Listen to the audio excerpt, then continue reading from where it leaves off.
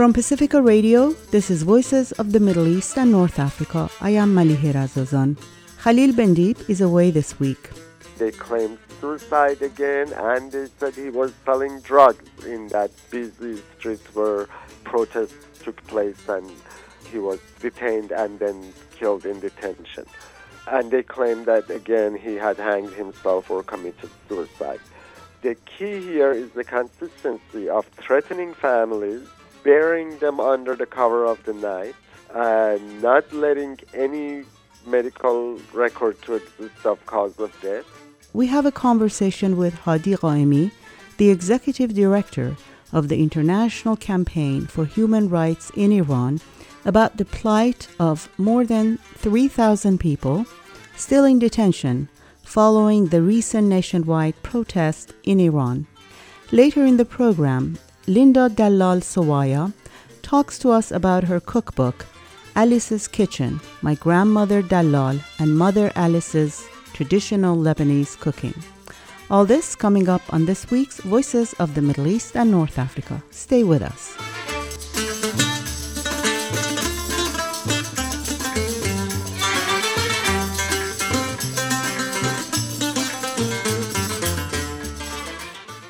On December 28th, Iran erupted in widespread street demonstrations which lasted more than 10 days.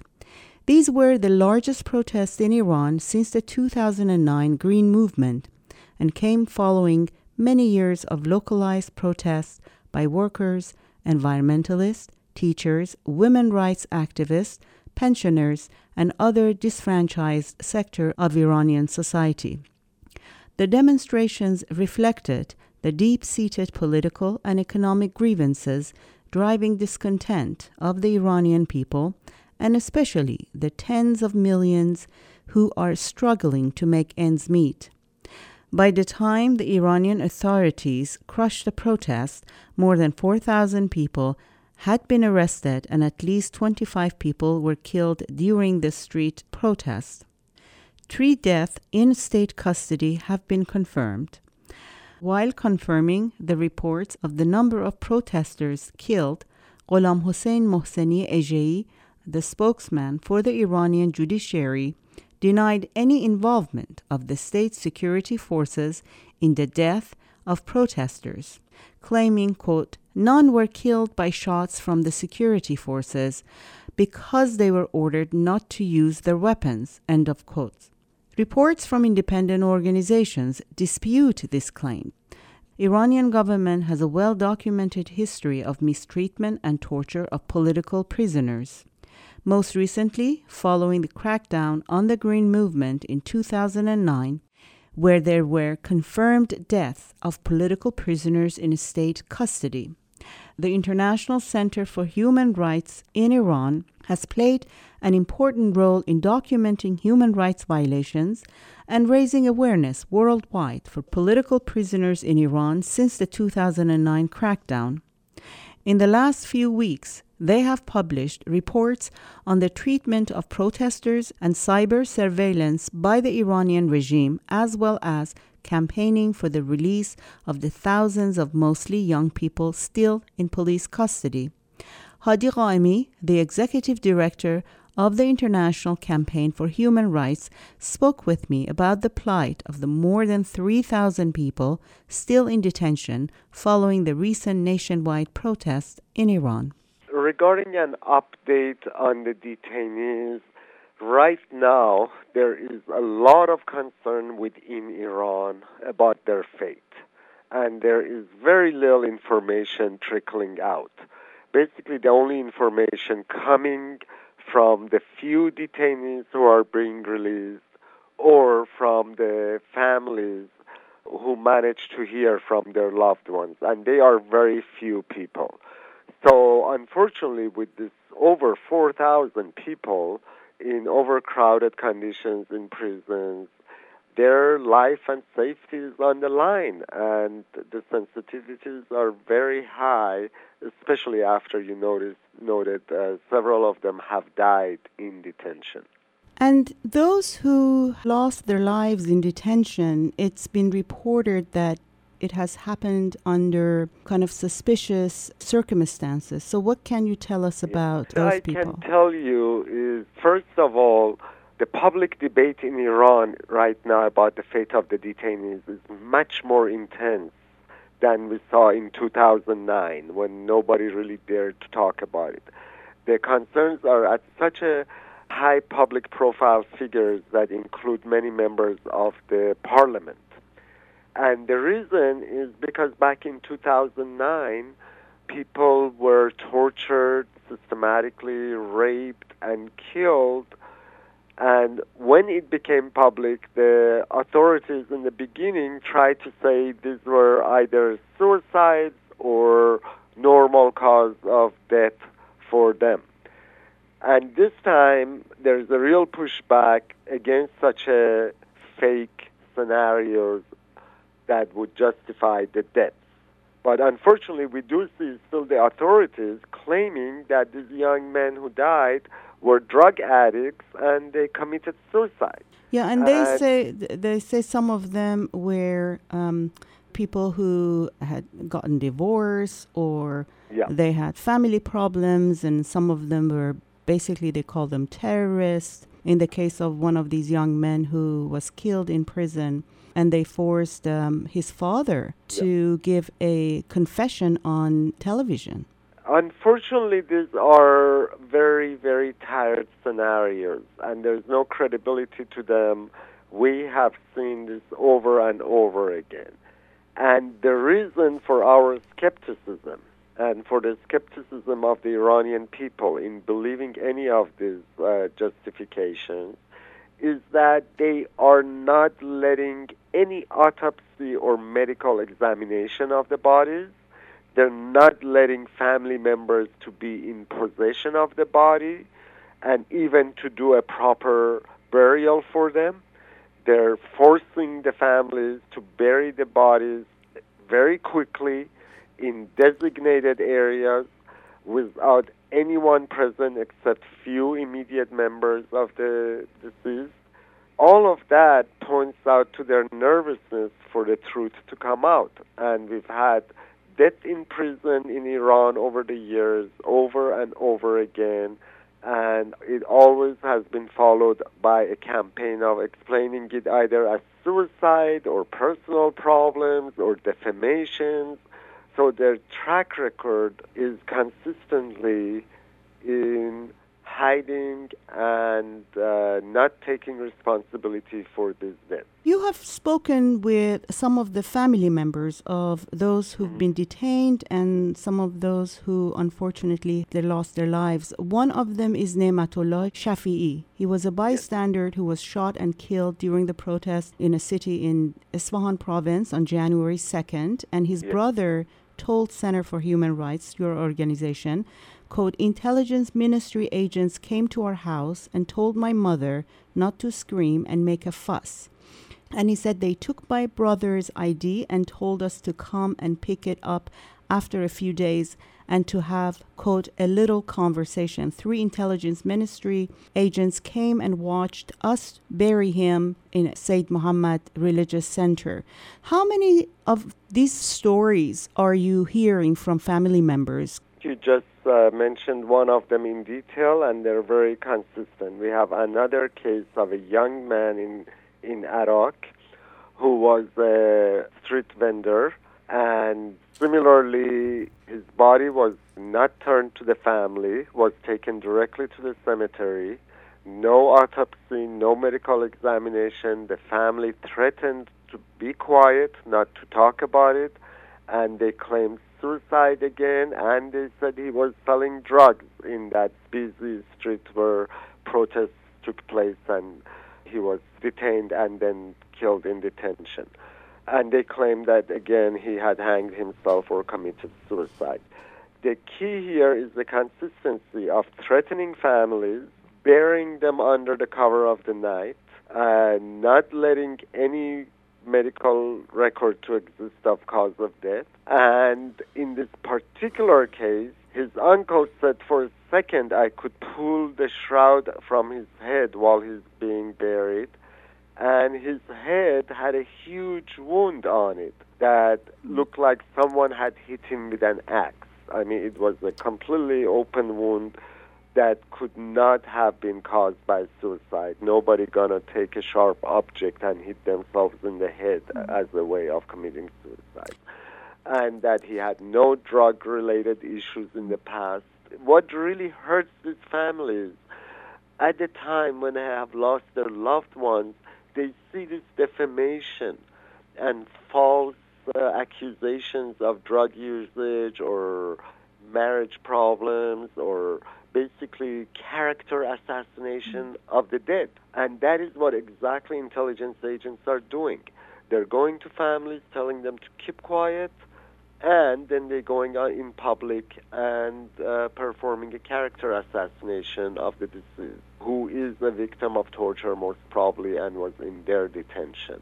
That I find very immoral. In my opinion, they have committed murder, cold-blooded murder, but to go as far as then engage in character assassination and intimidate families, I have a lot of sympathy for these families who lost their loved ones and now they have to be subject to such a dirty campaign against their loved ones.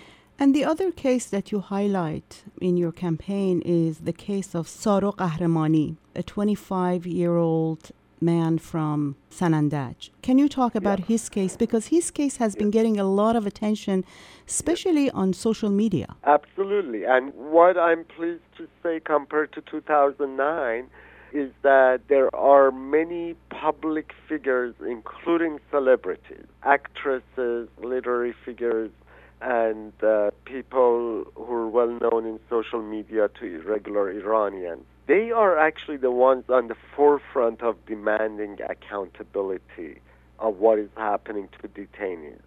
And the reason Saro Qahramani's case became so prominent on social media is because a fairly prominent Iranian actress used her social media to question his death because it turns out she knew him. He was a working man who had come from Sanandaj to Tehran apparently and worked as a waiter in a restaurant frequented by this actress and other people. And he was such a compelling young man that she knew him. She had pictures with him in that restaurant and had become fond of him.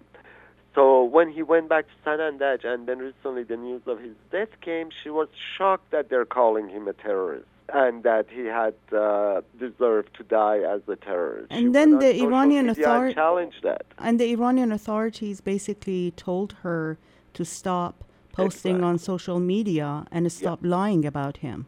Yes, that is unfortunately, again, the classic repression of critical voices or people who have accurate information like this actress, and they want to inform the larger public. They probably have intimidated her and she will be silent, but this social media medium has really given voice to many people to challenge the government, and they will be silenced, but I think it is a losing game because more and more people are standing up in social media and challenging the official narrative. That makes the authorities extremely nervous that they have lost the narrative. Iranian MP Mahmoud Sadiqi, who is a reformist, told a news agency that one of the inmates, quote, who recently died in prison, had told his family that prisoners are being forced to eat pills that make them very ill.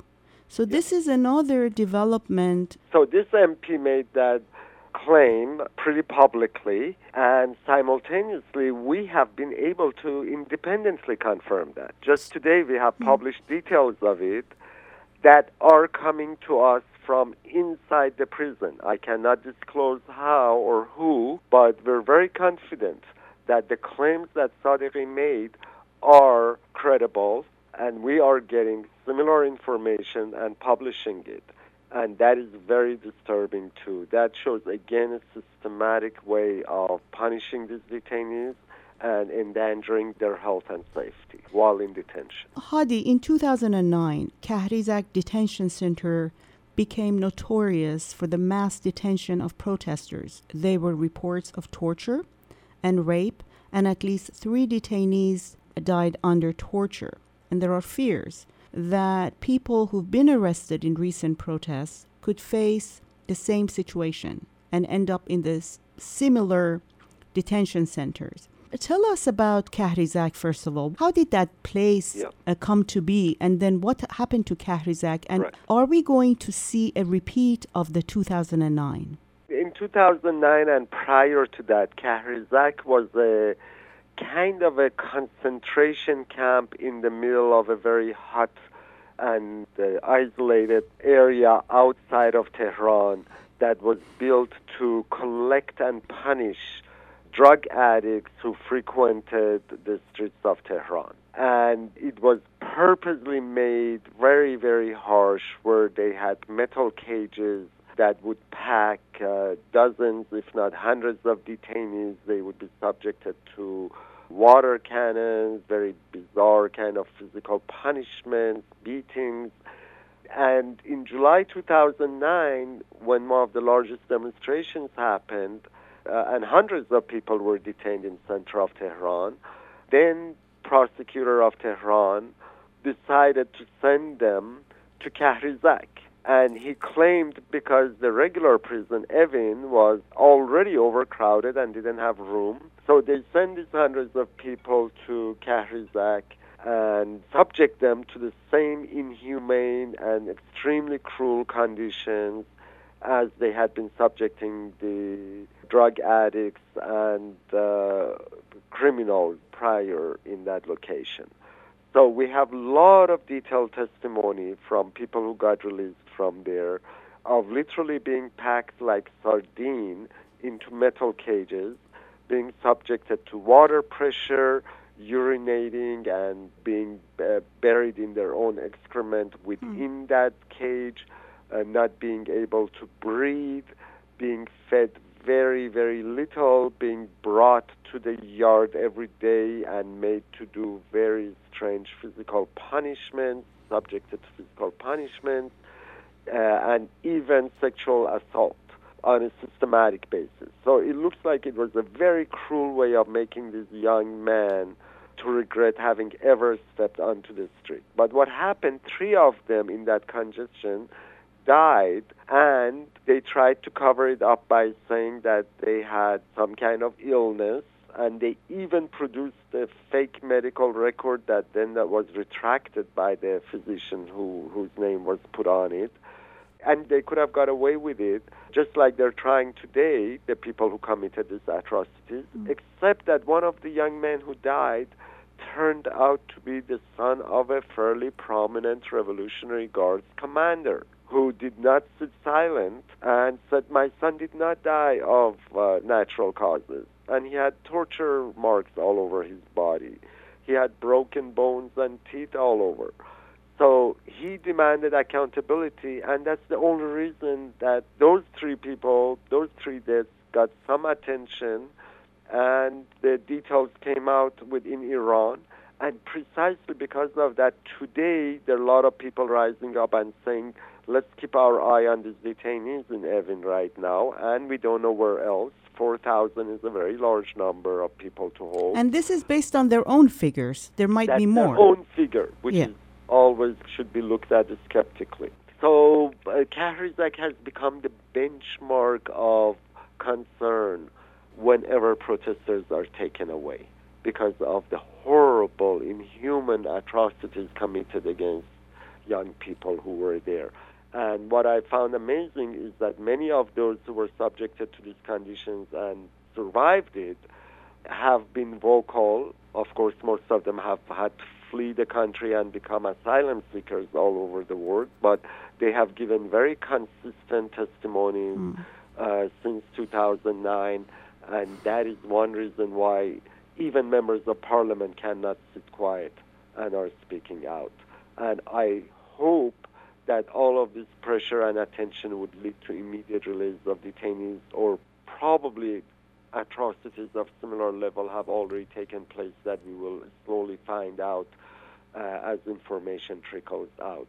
That's why everyone should be calling for immediate release of these thousands of people. Every day that they say out of sight, and in a very opaque situation, we could be witnessing atrocities and more deaths. And some members of the Iranian parliament wanted to go and visit Evin prison, and they were not allowed. Yes, exactly. Their news even came out that last Saturday they're due to go, but they were not allowed, which means we should be concerned what is happening in there. No question about it. These protests took place in at least 100 cities across the country.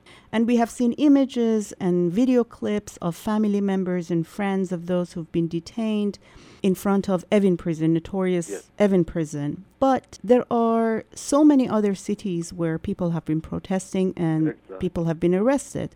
How much do we know, or how much have you been able to find out about these smaller prisons, smaller Evins across the country? Because sometimes in the past, when we heard about prisons in Khuzestan or in other parts of the country, it was really more related to housing drug addicts or executing drug addicts in those prisons in Mashhad or in Khuzestan.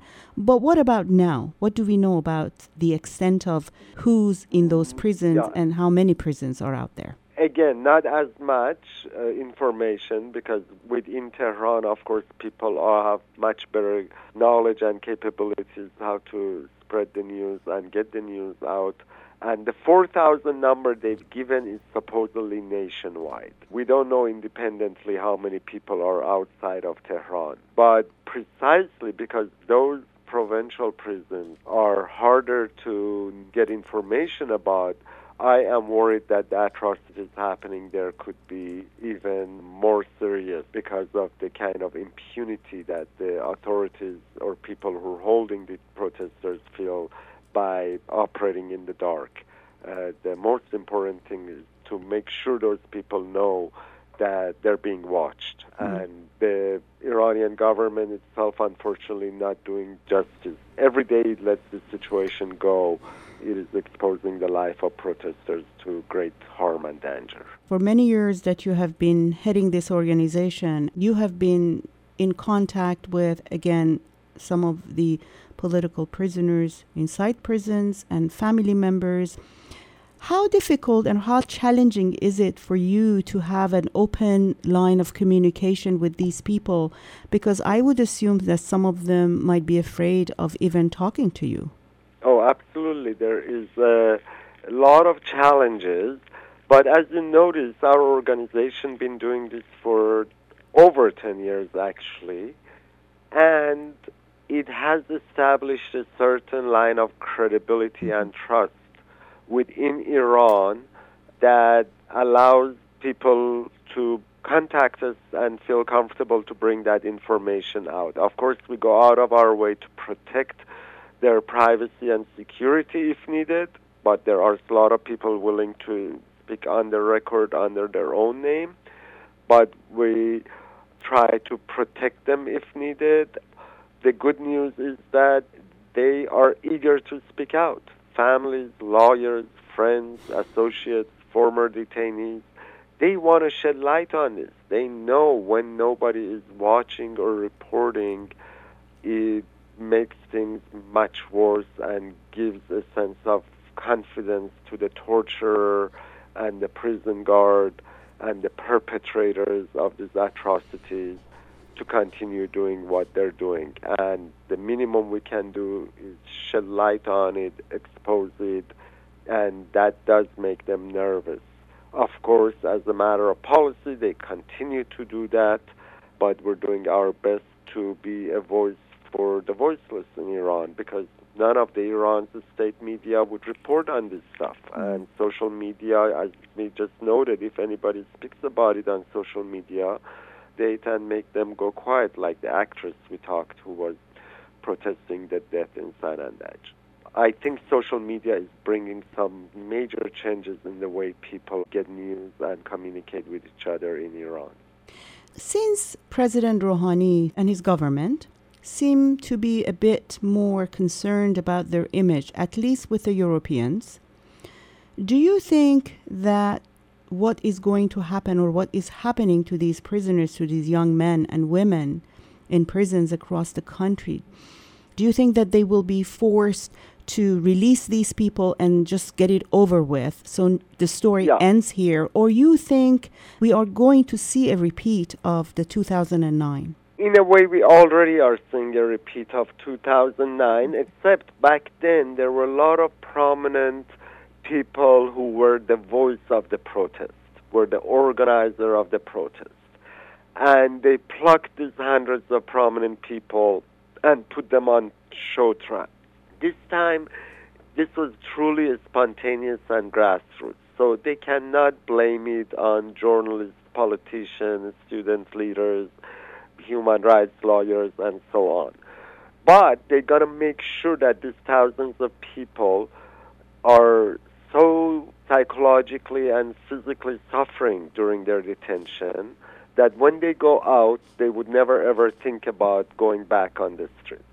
I think that is what is happening. They have also arrested student activists, labor leaders. That is true. But again, they know very well that these prominent activists, students, so on, were not the reason that this protest erupted. They share the issues that the protesters were bringing up, but they know that the protesters are not even aware of many of these activists. But it's a preemptive strike. Preemptively to make sure they don't support and make it a larger cause.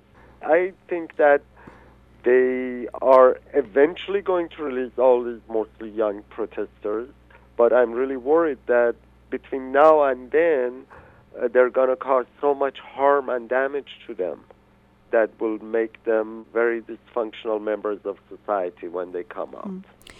I wanted to end by asking you about your recent report that reveals Tehran's, you say, new cyber capabilities. The recent unrest in Iran, during which the access to internet was disrupted and Telegram was basically blocked, your organization just published a report called Guards at the Gate, the expanding state control over the internet in Iran.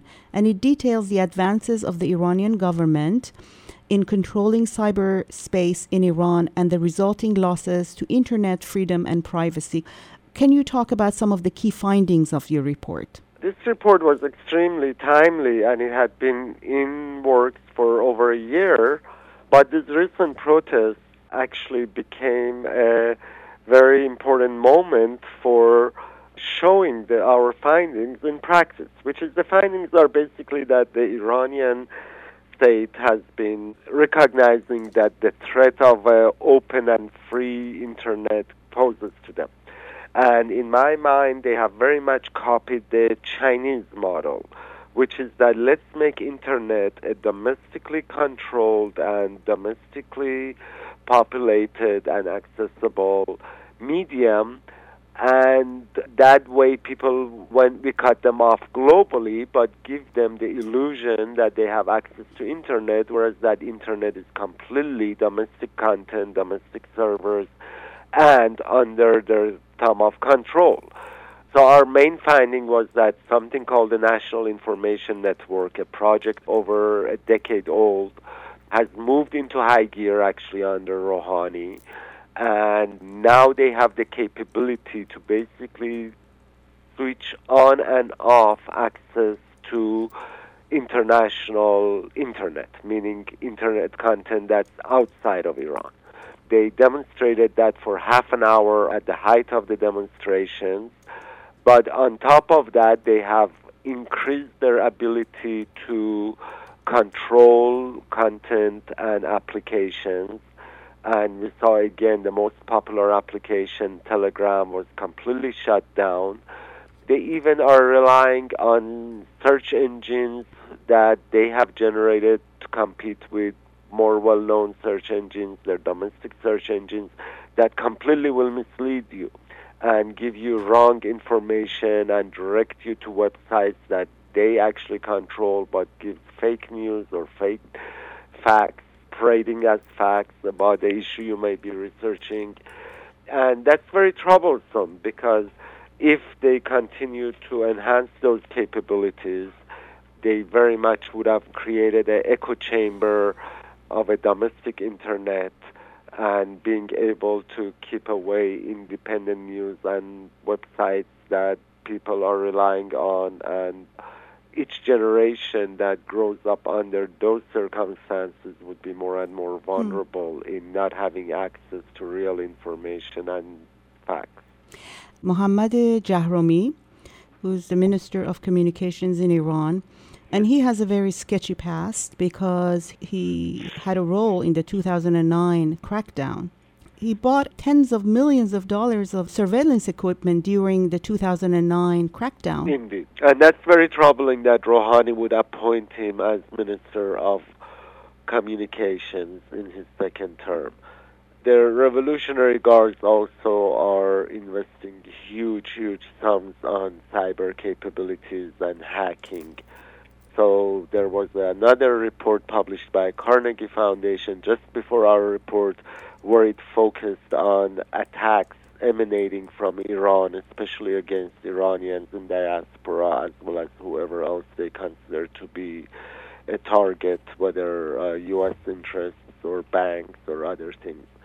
So we truly are moving to a new era where cyber warfare, cyber repression, cyber surveillance, the big brother, all of these are converging in the hands of people who are able to use this in a very malicious way.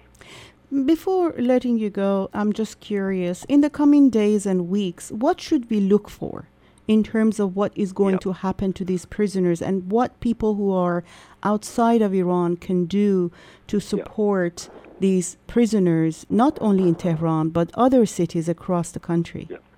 What we should be looking for is how the domestic pressure builds up in defense of these detainees and make sure that we take note of it. And in terms of action, what is most important right now, you briefly mentioned the role of Europe. Europe has the most leverage on Iran right now.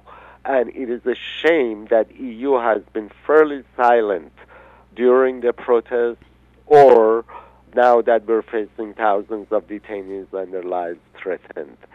We should be pressuring EU, demanding from EU to take a position and demand from Iranian government to release all the detainees. Most important thing to get the young men and women out of the situation they're in and out of danger.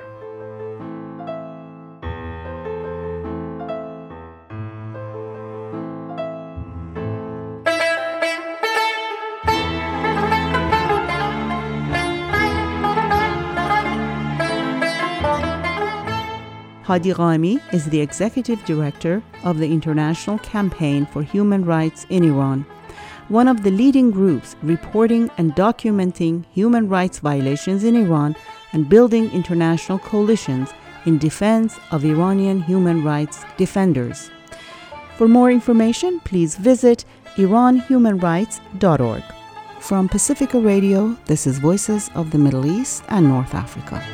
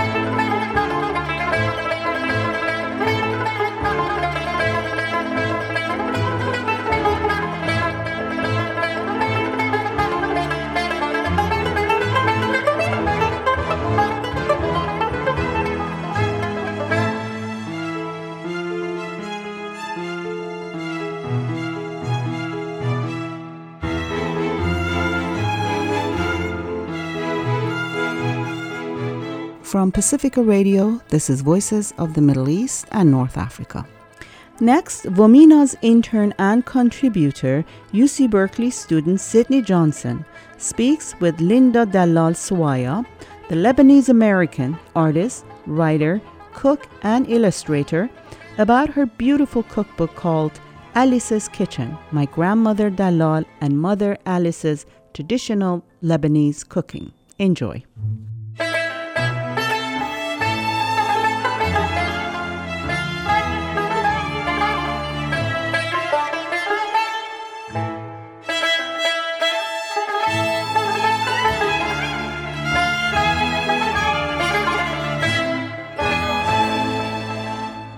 I'm speaking with Linda Dalal Sawaya, author of the much-loved cookbook Alice's Kitchen, My Grandmother Dalal and Mother Alice's Traditional Lebanese Cooking, which is now in its 4th edition. She has lived in the U.S. all of her life, but is deeply connected to Lebanon, where her mother and her grandmother grew up. She joins us now over the phone from her home in Portland. Linda, welcome. Thank you so much. It's great to be here. The first thing that struck me about going through your cookbook was how hungry I got. I know. If you look at the book and you haven't eaten, it makes you start to salivate. So I have to ask, why write this cookbook? The cookbook has a lot of family story in it, and I do tell the story of my interest in writing the book and how I got started. But in brief, I loved cooking as a child, and I begged my mom and grandmother to let me help them with food preparation, which was very labor-intensive, and it was a creative thing. And my mother and grandmother were both very creative, and I was a very creative child and ended up being an artist. And the cooking is just one of those art forms. And I moved away from home, so I'd call my mom and I'd ask her, how do you make this?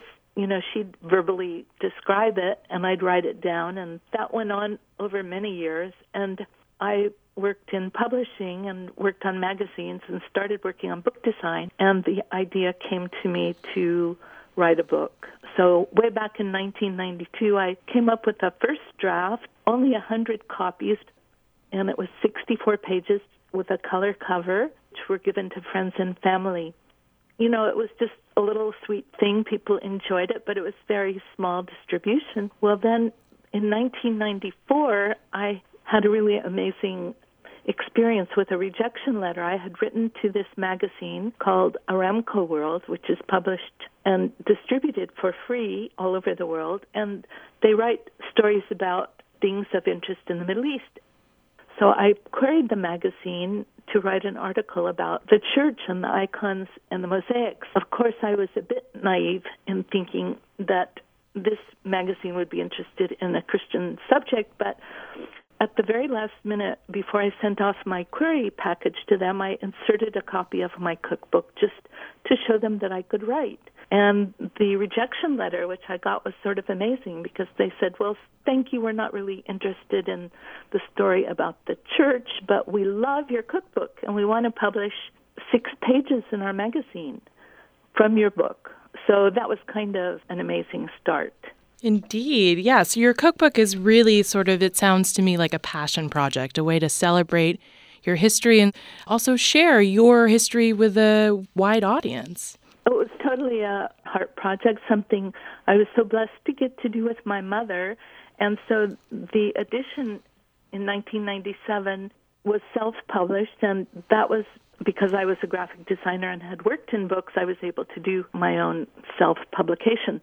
In 2005, I made a new and updated edition. I'm on the verge of creating something new, a new edition possibly in color, because I'm a photographer and I love taking beautiful pictures of food. The quality that struck me about your cookbook, too, is that it is timeless. So it doesn't matter when the first edition came out because the recipes are still beautiful and they're still delicious. You talked about how your mother was an intuitive cook. The way that she operated in the kitchen, she sort of just did it on a whim. Was that sort of difficult for you to write a recipe? Was that challenging? It wasn't necessarily on a whim, but the cooking traditions are passed down orally. There were no written recipes. So she learned from her mother, who learned from her mother. And a lot of people in the Middle East, and a lot of people maybe from other cultures, have really good oral memories. I'm not that way. My mother would remember how to do things, and when I would ask her, I would write them down. And that's one of the reasons I had to do a cookbook, because I just don't remember. So she did it. It was intuitive, but it was also, she'd say to me, you have to add enough salt. And so it was a challenge, definitely, to take her verbal instructions and notes that I made while cooking with her and put them into actual quantities like tablespoons and cups, rather than a handful of this. But the other part of this is that Lebanese food is and Middle Eastern food in general is very forgiving. Things don't have to be exactly precise. And what I do say in the book is that, there's a lot of variations from village to village and from the mountains to the coastal people, even in a tiny country like Lebanon where, it's not very big, but there are variations. I had one friend and reader who said, well, my mother never used cayenne pepper, and my mother used cayenne pepper a lot. There are differences, and I tell people if they get the book and they're Lebanese, they should just mark it up and put in their own mother's version. It's got a lot of flexibility. Well, on the subject of flexibility, I'm curious to know how your mother's and your grandmother's cooking was modified or adapted or changed after they emigrated to the United States. They had to do modification because there weren't the same ingredients here. One of the things is baking Arabic bread, for example. You couldn't just go to the grocery store in the 1950s and buy a half a dozen pita bread. It just wasn't there. It wasn't available. So my mother had to learn how to bake bread. While in the village, they would make their bread dough. They didn't have an oven, and so they would take their dough to the village baker. So there was one baker, or maybe two bakers in the village who would bake the bread and keep a portion of the bread that they baked as part of payment. Mom learned how to bake bread, not just making the dough, but how to, in Arabic bread, there's different kinds. Pita is a thicker, smaller loaf, whereas what's called khubz mar'ouk is a big, thin loaf. And my mother would twirl it on her arms like you've seen pizza bakers do. That was quite a skill that she learned and taught herself. And we had a special oven, an old, beautiful Wedgwood gas stove that was in our basement that she would bake bread in. She would make, stacks 1 foot high of these loaves of bread, and we'd eat them, and the next week or 2 weeks later, she'd be baking again. Other things, a leg of lamb, for example, in the village, you could just go to the butcher in the village and say, I want, this cut. But, of course, that didn't exist here. So my mother and grandmother would spend tedious hours buying a full leg of lamb and cutting it up just the right way. There's different kinds of fat on lamb, and some of that fat can give it a really bad flavor that people associate maybe with a negative experience about lamb. But Lebanese food tends to be not so meat-heavy. When I wrote the book, actually, I had been vegetarian for many years, and so the book has a lot of vegan and vegetarian recipes, but I also included the recipes made by my family, the traditional chicken and lamb, and a little bit of fish.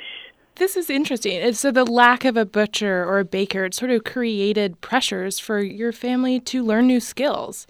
And I'm wondering that as a young girl, did you learn also how to make bread? Did you follow the way of your mom and your grandmother and absorb these new traditions that they were making?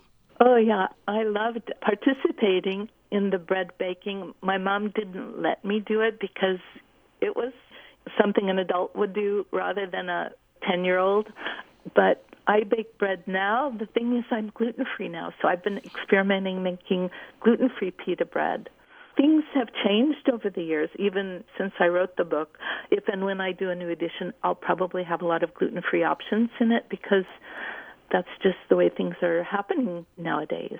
There's a lot of people that are intolerant of gluten. That's the thing. The cuisine adapts and changes with time. I was in Lebanon 3 years ago, and there's a restaurant I went to that was serving tabbouleh with quinoa instead of with bulgur, which is the way I've been making it, and it's wonderful. And I was so surprised to see a restaurant in Beirut serving it that way. Do you find that people are generally accepting of the way that people try to experiment with Lebanese food? I think Lebanese are very open-minded.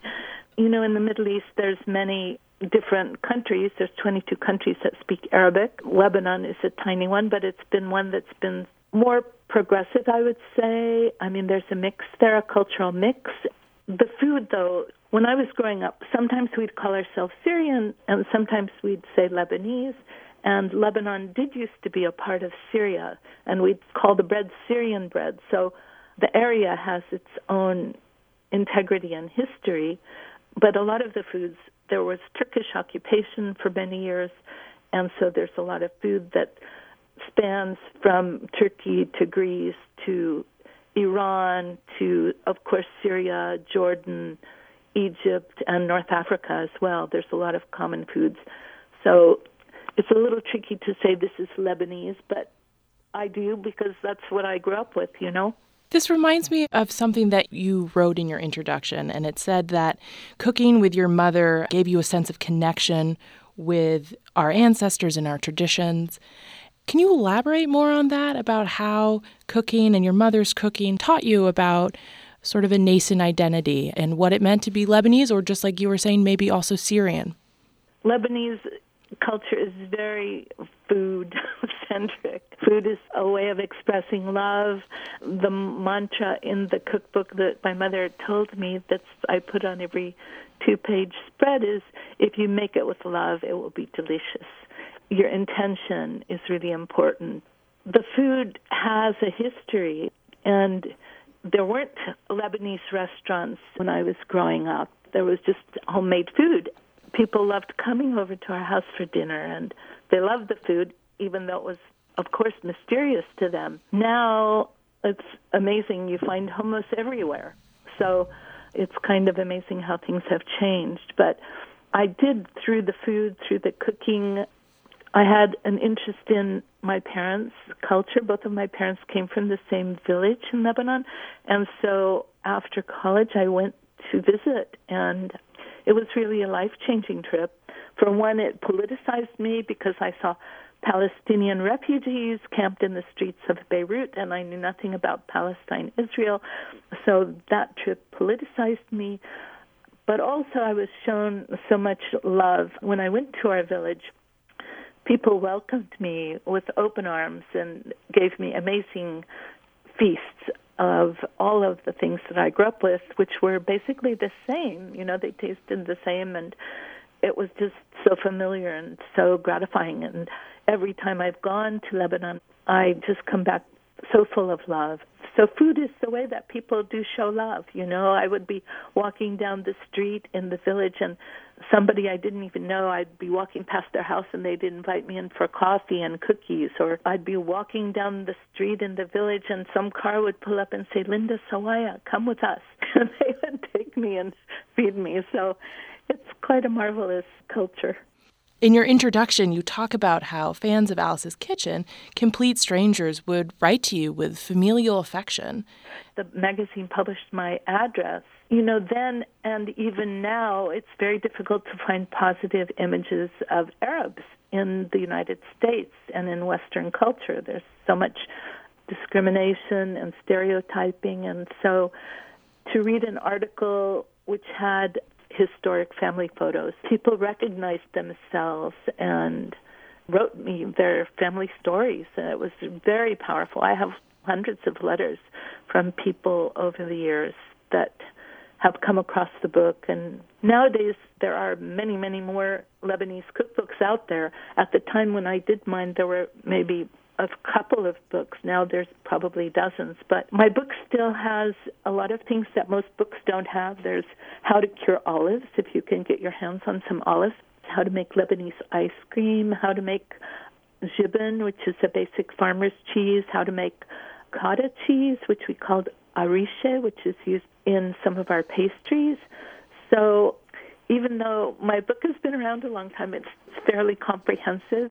I'm so grateful that I had the opportunity to do this with my mom. She passed away in 2006, I worked on the most recent edition of the book with my mom before she died, but after we had gone on a trip to Lebanon, because she had not been since she was 16. So she was 88 years old in 1998, and I took her for 3 weeks and visited her village, and it was quite a trip. We found the house she was born in, and we had lunch there.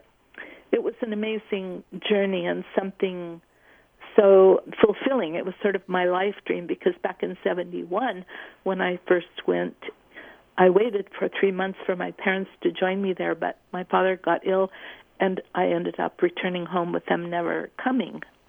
The trip in 1998, which is almost 20 years ago, was really a beautiful thing to experience with my mom, and going back to where she grew up and where my father grew up and my grandmother and ancestors. So it's been a very heartfelt and fulfilling project and such a blessing. Well, I look forward to seeing the 5th edition when it does come out. It seems that you can almost chart your life through food in that way. I mean, we can trace your family history through that relationship, which is beautiful. You started to talk about the recipes that are in your book, and I'm wondering that if you could pick a favorite recipe or a recipe that defines you, what would it be? Well, there's one recipe that I love and have loved always, and it's called mshadra, which is lentils and rice with caramelized onions. It's really easy to make, and being raised Eastern Catholic, we would fast on Fridays. We would eat meat. Back in those days, meat was not allowed, and mshadra was one of the things that I loved, and we would have it pretty often, maybe weekly, and everybody just loves it. And when I went to Lebanon and I was a vegetarian, my cousins said, "We want to cook for you. What would you like?" And I said, "I'd love a mshadra." And they said, "Oh, no, we can't make that because it's not good enough. It's basically a peasant food." And so I begged her. I said, "Please, would you please? I won't tell any." She said, "Okay, if you don't tell anyone, I'll make it for you." And she did make it, and it was fabulous. And we served this dish with a salad that has a garlic, lemon, and olive oil dressing. And when I was little, I would have the mshadra on the plate, and I'd put the salad on top. And for me, the mshadra was brown, and so it was like the soil, and the vegetables on top were the vegetables growing in the garden. And so I had a little metaphor about it.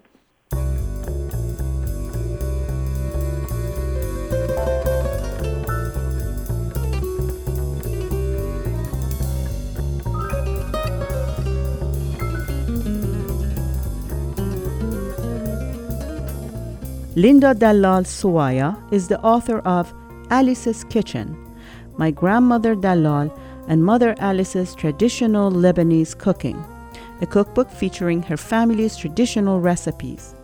The cookbook is now in its 4th edition. For more information, visit womena.org. From Pacifica Radio, this is Voices of the Middle East and North Africa.